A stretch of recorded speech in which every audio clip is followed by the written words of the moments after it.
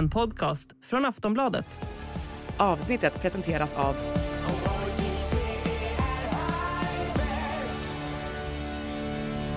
Stödlinjen.se, åldersgräns 18 år.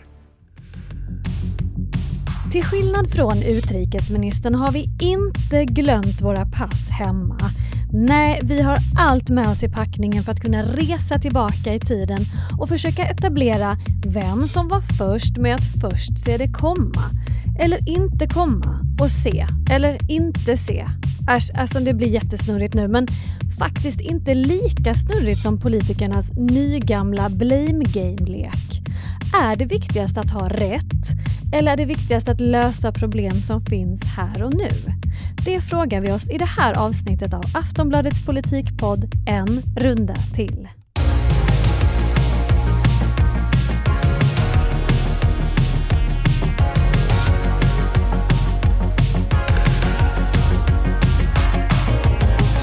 Hej! Hej! Hej, hej. Ja, men ni har ju förstås noterat att Tobias Billström glömde sitt pass när han skulle till EU-möte i Kiev. Så att han missade sitt jätteviktiga möte i Kiev. Och då tänker jag så här, utrikesministern glömde sitt pass. Är inte det ändå en ganska monumental tabbe? Det får man ju ändå säga. Men jag tycker ändå han tog det ganska humoristiskt. Gjorde han verkligen det? Ja, hans medarbetare verkar inte göra det. Och själv tycker jag faktiskt att han gjorde det. Han avslöjade ju i en kortare radiointervju i frågan att han nu hade skaffat sig rutiner så det här inte skulle upprepas. Ja, vid det här tillfället så hade jag alltså inte rätt resehandlingar med mig och vi försökte övervinna detta, men det gick inte. Övervinna detta? Ja. Vad då? Ja, hitta helt enkelt handlingar som skulle göra det möjligt att resa, men det gick inte. Tillfälligt pass brukar man ju kunna ordna på Arlanda. Ja, nu var det inte Arlanda. Jag undrar om man inte ska skicka med de rutinerna dagen då man blir utrikesminister och inte liksom ett år in i uppdraget, eller? Ja, det kan man ju säga, men vi har väl alla glömt något hemma ibland. Jag tycker det här piggar upp något enormt. Var det bästa som hände den här veckan? Ja, men jag tycker han ska rätas för detta i evighet. Vi börjar i en runda till och så bara fortsätter vi. Rimligt. På tal om resor, S-ledaren Magdalena Andersson och C-ledaren Muharrem Demirok har varit ute i verkligheten tillsammans. Det lät nästan som en barnbok. Häromdagen så möttes de i Uppsala för att prata om gängvåldet och de besökte bland annat en skola och poserade tillsammans på väldigt allvarliga bilder. Har C och S börjat ligga med varandra lite på allvar, My? Ja, men den här flörten har ju varit igång ett bra tag. Men jag ser hur Socialdemokraterna suger in Centerpartiet mer och mer. Är det deras idé? Point of no return. Är det deras idé? Absolut, ja. Vad är det för symbolvärde de vill skicka?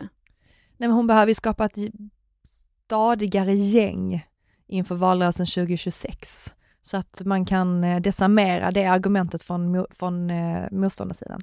Då måste man börja hångla nu. Eller vad de gör.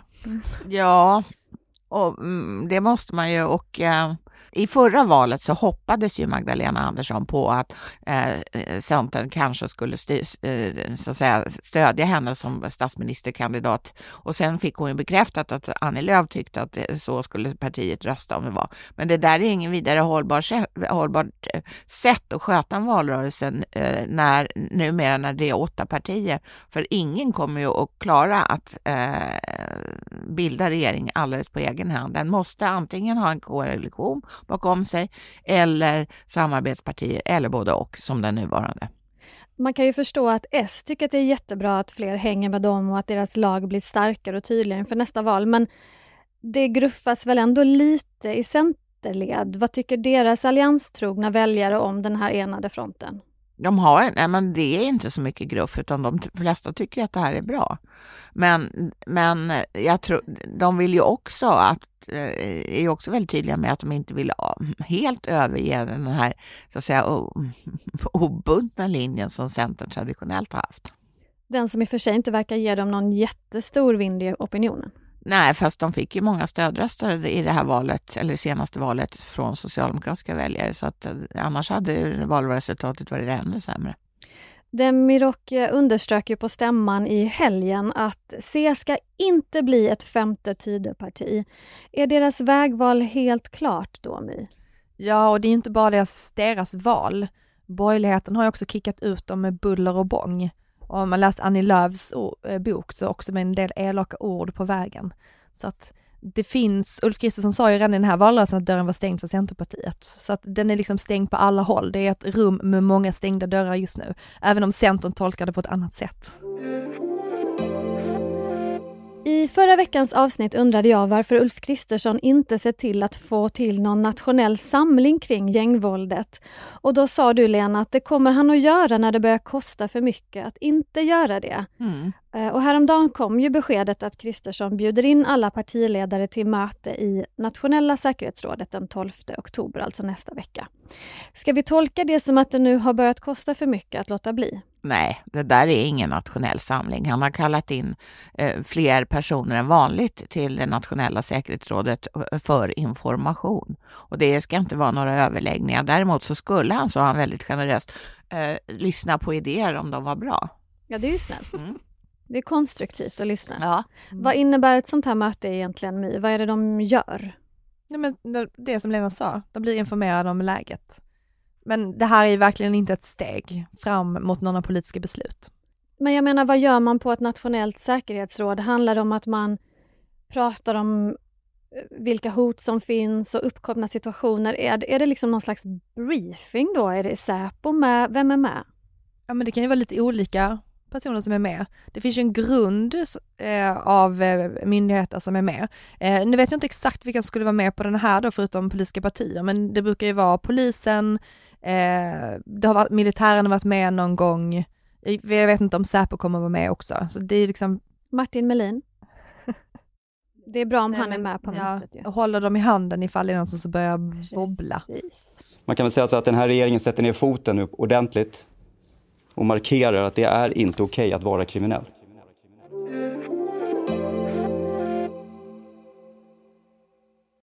Något som dominerat diskussionerna den senaste veckan kring just gängkriminaliteten är frågan om vem som såg vad komma först. Och för att kasta oss in i det här ämnet ska vi lyssna på Ulf Kristerssons tal till nationen som han höll förra veckan. Faktum är att vi är många som såg det här komma och varnade för det. Den grova organiserade brottsligheten har vuxit fram i över ett decennium. På 10 år har det dödliga skjutvapenvåldet tredubblats.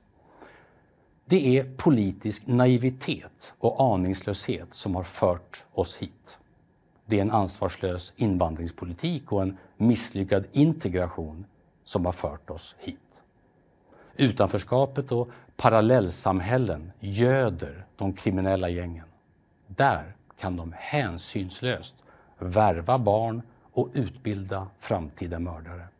Det här föranledde att Svenska nyheter gjorde följande. Vi är många som såg det komma. Jag vet inte, Ulf, såg han det komma? När han var socialborgarråd i Stockholm eller när han var socialminister i Reinfeldts regering och fick en utredning av Karin Götblad i knät som varnar för att exakt det här skulle kunna hända utan att han gjorde någonting åt det. Det fanns säkert folk som såg det komma, men du, Ulf, min lilla vän, var uppenbarligen inte en av dem. Lena, du hade lite snabba invändningar kring det här satirinslaget. Ja, det var diverse fel. För det första så var inte Ulf Kristersson socialminister i regeringen Reinfeldt nummer 2. Han var socialförsäkringsminister och höll på med pensioner. För det andra tog han alltså inte heller emot utredningar om brott. Det gjorde den dåvarande justitieministern Beatrice Ask. Poängen framgick i alla fall att det här diskussionen om vem som såg vad komma är i full blom. Förutom att de sa fel där, Messiah Hallberg, vad är det Kristersson menar när han säger att han såg det komma? Ja, han menar att han såg att gängkriminaliteten eller gängens kriminella utveckling började gå överstyr. Jo, men vadå? Alltså My varnade han, kastade han sten på rutan på viktiga kontor, trängde han sig in på möten för att klargöra saker och skapa förändring. Alltså hur mycket har han hojtat egentligen? Ja, men det finns ju en annan nyans i det. Det togs kanske upp på Svenska nyheter, men att han var socialborgarråd också. Så att han har ju varit engagerad i de här frågorna i Stockholm som ju är väldigt drabbat av den här våldsvågen och har varit under många år. Nej, men jag tänker att de ändå borde vara överens om att det är ingen som har gjort tillräckligt, även om man haft olika tankar genom åren på att man borde göra någonting. Och det har gjorts saker också, men det har tydligen inte gjorts tillräckligt för att vända den här utvecklingen, och det är ju där vi står idag. Ja, en som säger att han inte såg det komma, det var ju dåvarande statsministern Stefan Löfven som uttryckte sig så här i Agenda 2019. Om man går tillbaka lite grann i tiden så var Sverige förskonade från den här typen av brottslighet. Medan andra länder hade det problemet, och då kanske vi inte riktigt såg det komma, och det här har utvecklats under lång tid. Vi hade förut våldsbrott och dödande som var mer inom låsta dörrar så att säga, i en lägenhet mellan missbrukare eller i nära relationer. Det har minskat. Nu har vi den här typen av brottslighet istället. Man får ju nostalgitripp, samtidigt så känner jag så här, han var ändå partiledare under väldigt lång tid. Han blev ju utskrattad och med all rätt. Han verkade ju vara den enda människan i hela Sverige som inte hade sett något. Den bilden får man ju onekligen, men en som såg det komma, eller någonting komma i alla fall, det var du, Lena Mellin. Ja, jag kommer inte ens ihåg det. Nej, men vi har ju hittat dokument som tyder på att du redan 2004 var något på spåret. Och vad var det då du såg? Jag ska läsa lite ur den texten som du skrev då. Formen för att skapa rädda människor utan framtidshopp är enkel. Ta ett bostadsområde som är lagom fult och otrevligt. Befolka det med människor utan valfrihet. Enbart med dessa enkla åtgärder har du skapat problem. De kan utan större ansträngning förvärras. Se till att de boende i området lever skilt från resten av samhället, både geografiskt och kulturellt. Chansen att de då, om de kommer från ett annat land, lär sig mer än bristfällig svenska är nästan obefintlig. Ett effektivt utanförskap har grundlagts. Barriären är skyhög. Och så skrev du också: så här ser det ut på många håll i Sverige, och det är ingen tillfällighet. Det är resultatet av en rad politiska beslut, medvetna och omedvetna. Jag är så nyfiken på vad du tänker om den här texten idag, Lena. Jag hittade ju inte den här själv, utan det var en kollega till oss som ägnade mycket tid till att fiska fram den här, eftersom han mindes den av någon underlig anledning. Men jag måste säga att jag är riktigt imponerad över mina insikter för 19 år sedan. Vad tänker du, My? Är du imponerad av Lena? Ja, men verkligen. Men det är ju också bra för att det finns ett perspektiv som kan säga så här: nej, men det här är inte ett nytt problem. Ingen av de här politikerna som sitter i den här toppen nu borde vara överraskade eller borde liksom känna att så här, oj, hur blev det så här? För att det måste ju ha varit en debatt under de här 20 åren också, och även i deras medvetande. Alltså den här artikeln skrevs ju efter ett våldsvågsutbrott i Rosengård. Ja, det är bra att få det i ett sammanhang. Men vad är det då som är så svårt politiskt? Hjälp mig att förstå kärnan. Handlar det om pengar? Handlar det om prioriteringar? Vad är grundbulten här? Jag tror att grundbulten är att man ville inte ta det här problemet på allvar. Man hoppades på något vis att det skulle lösa sig själv. För att det är klart, hade någon sett det här perspektivet att vi skulle vara där vi är nu, då hade det ju satts in insatser för 20-25 år sedan. Och så det var liksom på något vis fult att säga att det fanns problem på det här området, därför att det i grunden är ju ett socialt problem. Ja, vad händer med att betrakta utanförskap som en klassfråga, undrar jag då, för att om man tänker att det handlar om en klassfråga, då borde det ju handla väldigt mycket om välfärd och socioekonomisk tillhörighet när man pratar om den här typen av problem, och också lösningar. Varför flyger inte den typen av diskussion, My? Eller har jag fel om jag säger att den inte flyger? Nej, men det flyger inte för att Socialdemokraterna försökte ju börja prata om det här, men ganska nyligen. Och det har liksom inte funkat, för Sverigedemokraterna har ju redan pratat om det här problemet som är liksom problemet med invandringen. Och de pratar ju om det här på ett sätt som liksom har spritt sig till alla partier nu. Alla pratar så här. Ulf Kristersson pratade om det i sitt tal till Nationen. Han har pratat om det i intervju med Aftonbladet nu också, om att det liksom här är grundbulten till problemet. Men det är ju en väldigt ytlig och skulle jag säga en populistisk analys av vad det egentligen är som har hänt.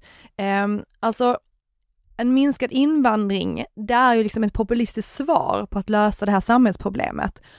Och nu är det ju liksom en så otroligt politiserad fråga att det går liksom inte att föra en saklig diskussion som pratar om annat längre. För att det liksom, eftersom vi pratar om invandringen hela tiden, så om man skulle försöka ta det då liksom, det här som Ulf Kristersson säger med 2 tankar samtidigt. Och det är ju att den bristfälliga integrationen är ju ett problem. Det är ju liksom också en konsekvens av av invandring under lång tid där man har funnits en bristfällig integration. Men problemet nu är ju inte invandringen liksom i den långa linjen, utan det handlar ju om att det finns människor som bor i socioekonomiskt utsatta områden. De har svårt att få jobb, de har svårt att hitta någonstans att bo, de har jättesvårt att hitta en svensk kontext. Du tog upp det här med, det är svårt med språket. Det har gjorts undersökningar som visar att människor som bor i de här områdena, de har liksom nästan ingen kontakt med svenskar. Alltså det är jätteovanligt att man liksom har svenska vänner eller umgås med svenskar. Man umgås väldigt mycket i det egna området med liksom den egna kulturen då. Som Lena skrev, det blir en skyhög barriär. Det var ju bra uttryckt. Men alltså jag skulle vilja säga att det fanns ju faktiskt en del politiker som uppmärksammade de här problemen, men de var ju ofta lokalpolitiker. De fick ju det här i sitt knä och de ville ändra viss lagstiftning som den här e-bolagen som då man fortfarande vill ändra, och de har fått extra resurser till skolan och sånt där, men det räckte inte, för på något sätt så var ju samhällets insatser för spridda. Men det ska också tilläggas där att de där lokalpolitikerna har ju inte haft en specifik politisk färg. Utan det här är ju faktiskt ett ämne som har spänt över alla partier när det kommer till lokalpolitiken.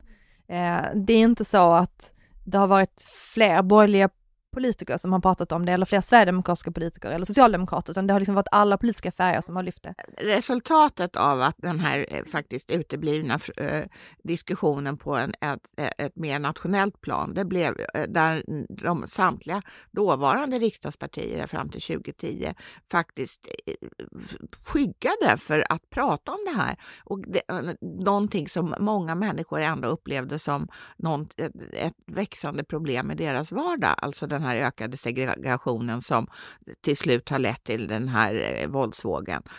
Och det gjorde ju att människor vände sig till ett parti som inte skyggade för den här diskussionen, nämligen Sverigedemokraterna. Så att de övriga 7 partierna i riksdagen, sjuklövern som Sverigedemokraterna sa förr i tiden, de har ju bäddat för det de nu ligger på. Och nämligen Sverigedemokraternas ganska dominerande ställning i svensk politik.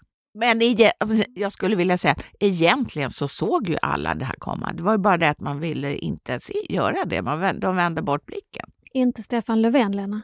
Nej, men han var väl hemma i Örnsköldsvik då, inte vet jag. Ja. Men det här med att, för SD har ju som sagt, som du sa My, gjort väldigt mycket till en invandringsfråga. Och när alla partier hakar på så kan det ju också få konsekvensen och resultatet att många invandrare känner sig utpekade som syndabockar. Det är ju också en konsekvens.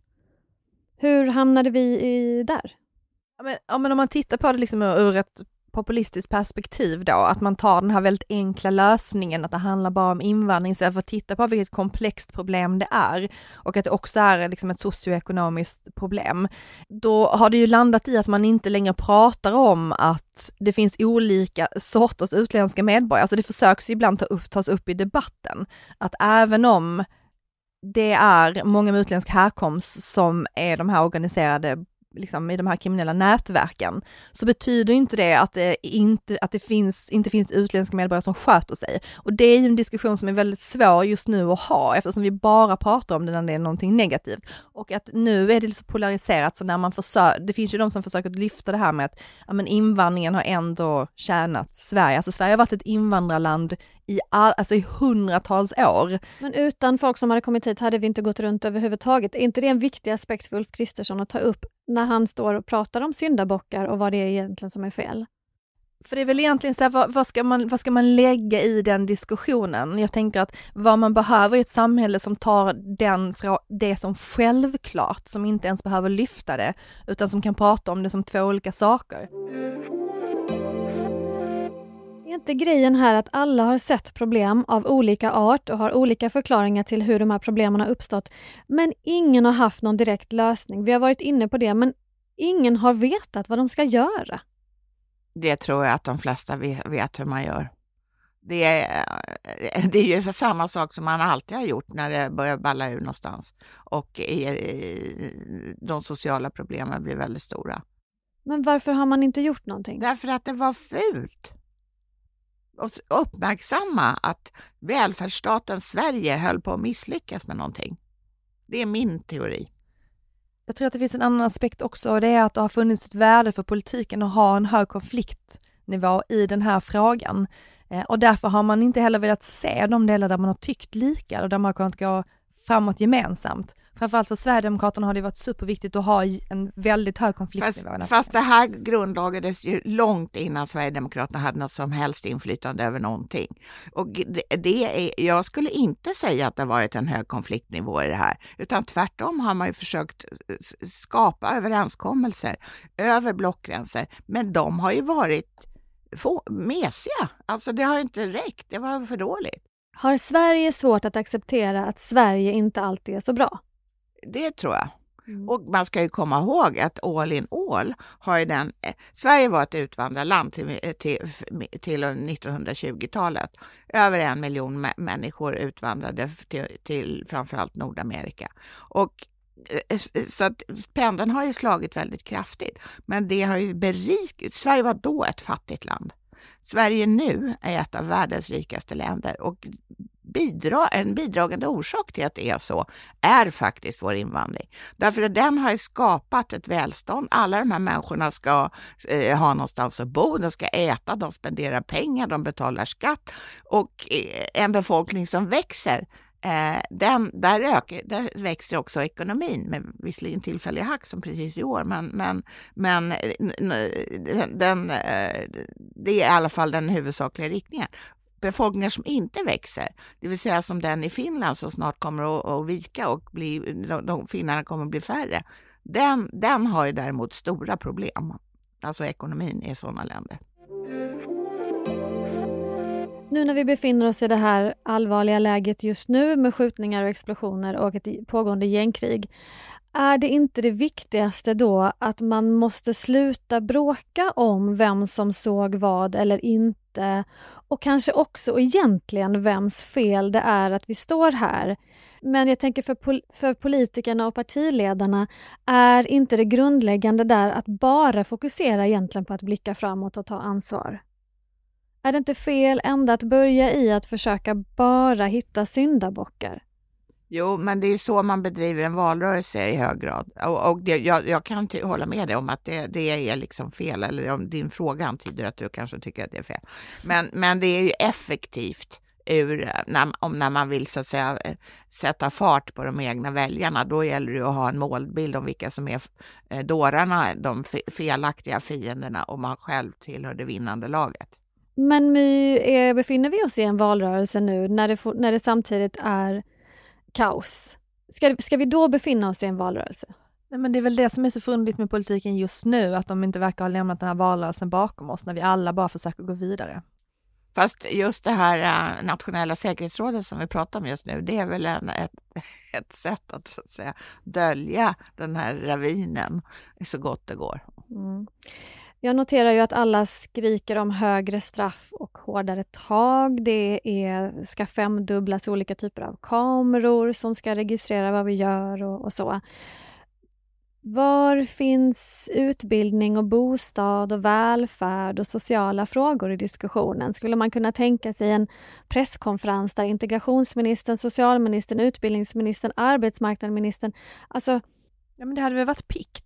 Hade inte det varit pikt? En presskonferens där alla presenterade vilka förslag just deras område hade för att komma åt det här, för att det ska vara någon slags helhetsgrepp. Det är en pigg idé du hade. Vem ska få den i sitt knä? Ja, men låt Ulf Kristersson fina lite. Till Ulf. Det kommer ett mejl, Ulf. Jag tyckte det var intressant att läsa att polismästare Karin Götblad hade en strategi som hon kallade för projekt pojke, som då gick ut på att det var insatser mot barn som man misstänker kan hamna snett. Skulle inte det kunna vara en grej framåt, Lena? Jo. Och det föreslog ju hon i en utredning 2010. Nu försöker hon relansera det här hela. Men det gör hon inte rätt i det då? Jo, men jag vet inte varför någon skulle lyssna nu. Den fokuserar ju väldigt mycket på det förebyggande arbetet. Det är inte så mycket fokus på det kanske i debatten just nu. Och då var det framförallt att hon ville att man skulle ha ett system för att stoppa nyrekryteringarna och att ha en fungerande struktur för de som ville hoppa av från gängen, alltså avhopparverksamhet. Och det är ju 2 saker som man kanske hör ganska lite om i debatten, men vad det också är ju 2 saker som sköts på kommunal nivå. Och det blir alltid stökigt och struligt och lite svårt att se till att göra olika saker när man liksom ska ner på den kommunala nivån, för att allt socialt arbete sker ju liksom på kommunal nivå. Den här regeringen har väl velat angripa just det här problemet på andra sätt.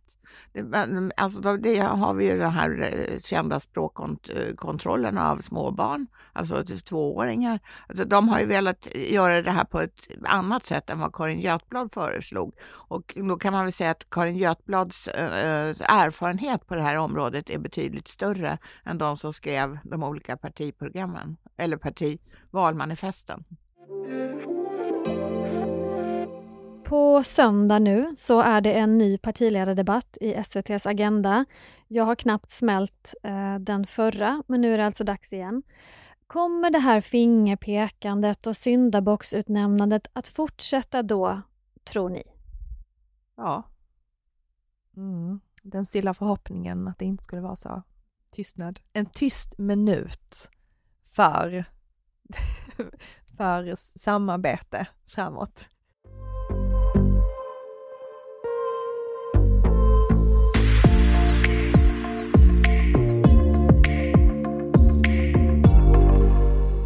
Den 1 oktober, alltså i söndags, markerade dagen då Ulf Kristersson varit partiledare för Moderaterna i 6 år. En dag att uppmärksamma. Och det är faktiskt helt i Kristerssons anda. My, du har en spaning om vår statsminister. Han älskar att fira alla sådana här dagar som finns. Ge oss det finns exempel. Ju väldigt många dagar om man verkligen letar. Men några exempel från det senaste året. Han har firat fettisdagen, okej, det är inte jättekonstigt. Hundens dag, alla hjärtans dag, buy a priest a beer-dagen, rosa bandet och igår, det var ju liksom dagarnas dekadens. Då firar han ju 3 dagar på samma dag. 3? Det var kanelbullens dag, det fria företagandets dag och 40-årsdagen för de här protesterna mot löntagarfonderna. Buy a priest a beer, berätta om den dagen. Nej, men det handlar ju om då att man ska köpa öl till en präst och hans fru är ju präst, så han hade gett henne jättemånga jättestarka ölflaskor, vilket också sammanföll i tid väldigt nära det här när Socialstyrelsen gick ut och sa att man inte fick dricka mer än 4 enheter starköl per gång. Det är intressant där. Så att vi får se, han följde inte riktigt det tipset.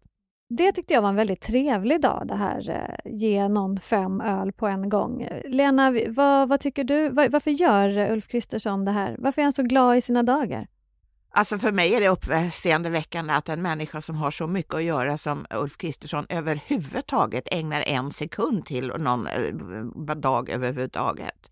Men alltså det är ju lite olika verkshöjd på dagarna.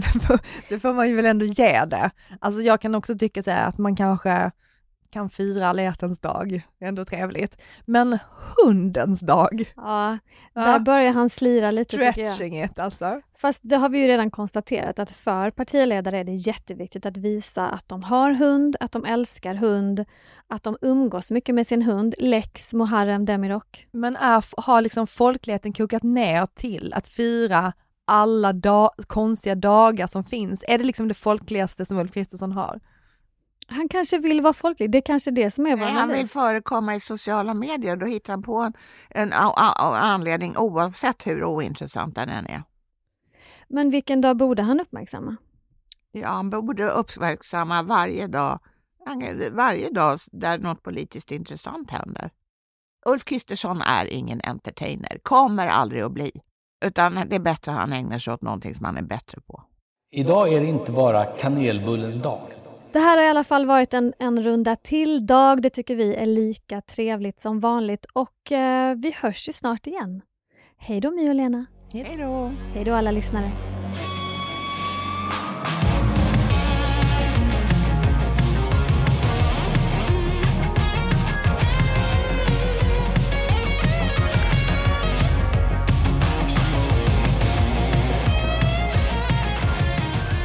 Du har lyssnat på en podcast från Aftonbladet. Ansvarig utgivare är Lena K. Samuelsson.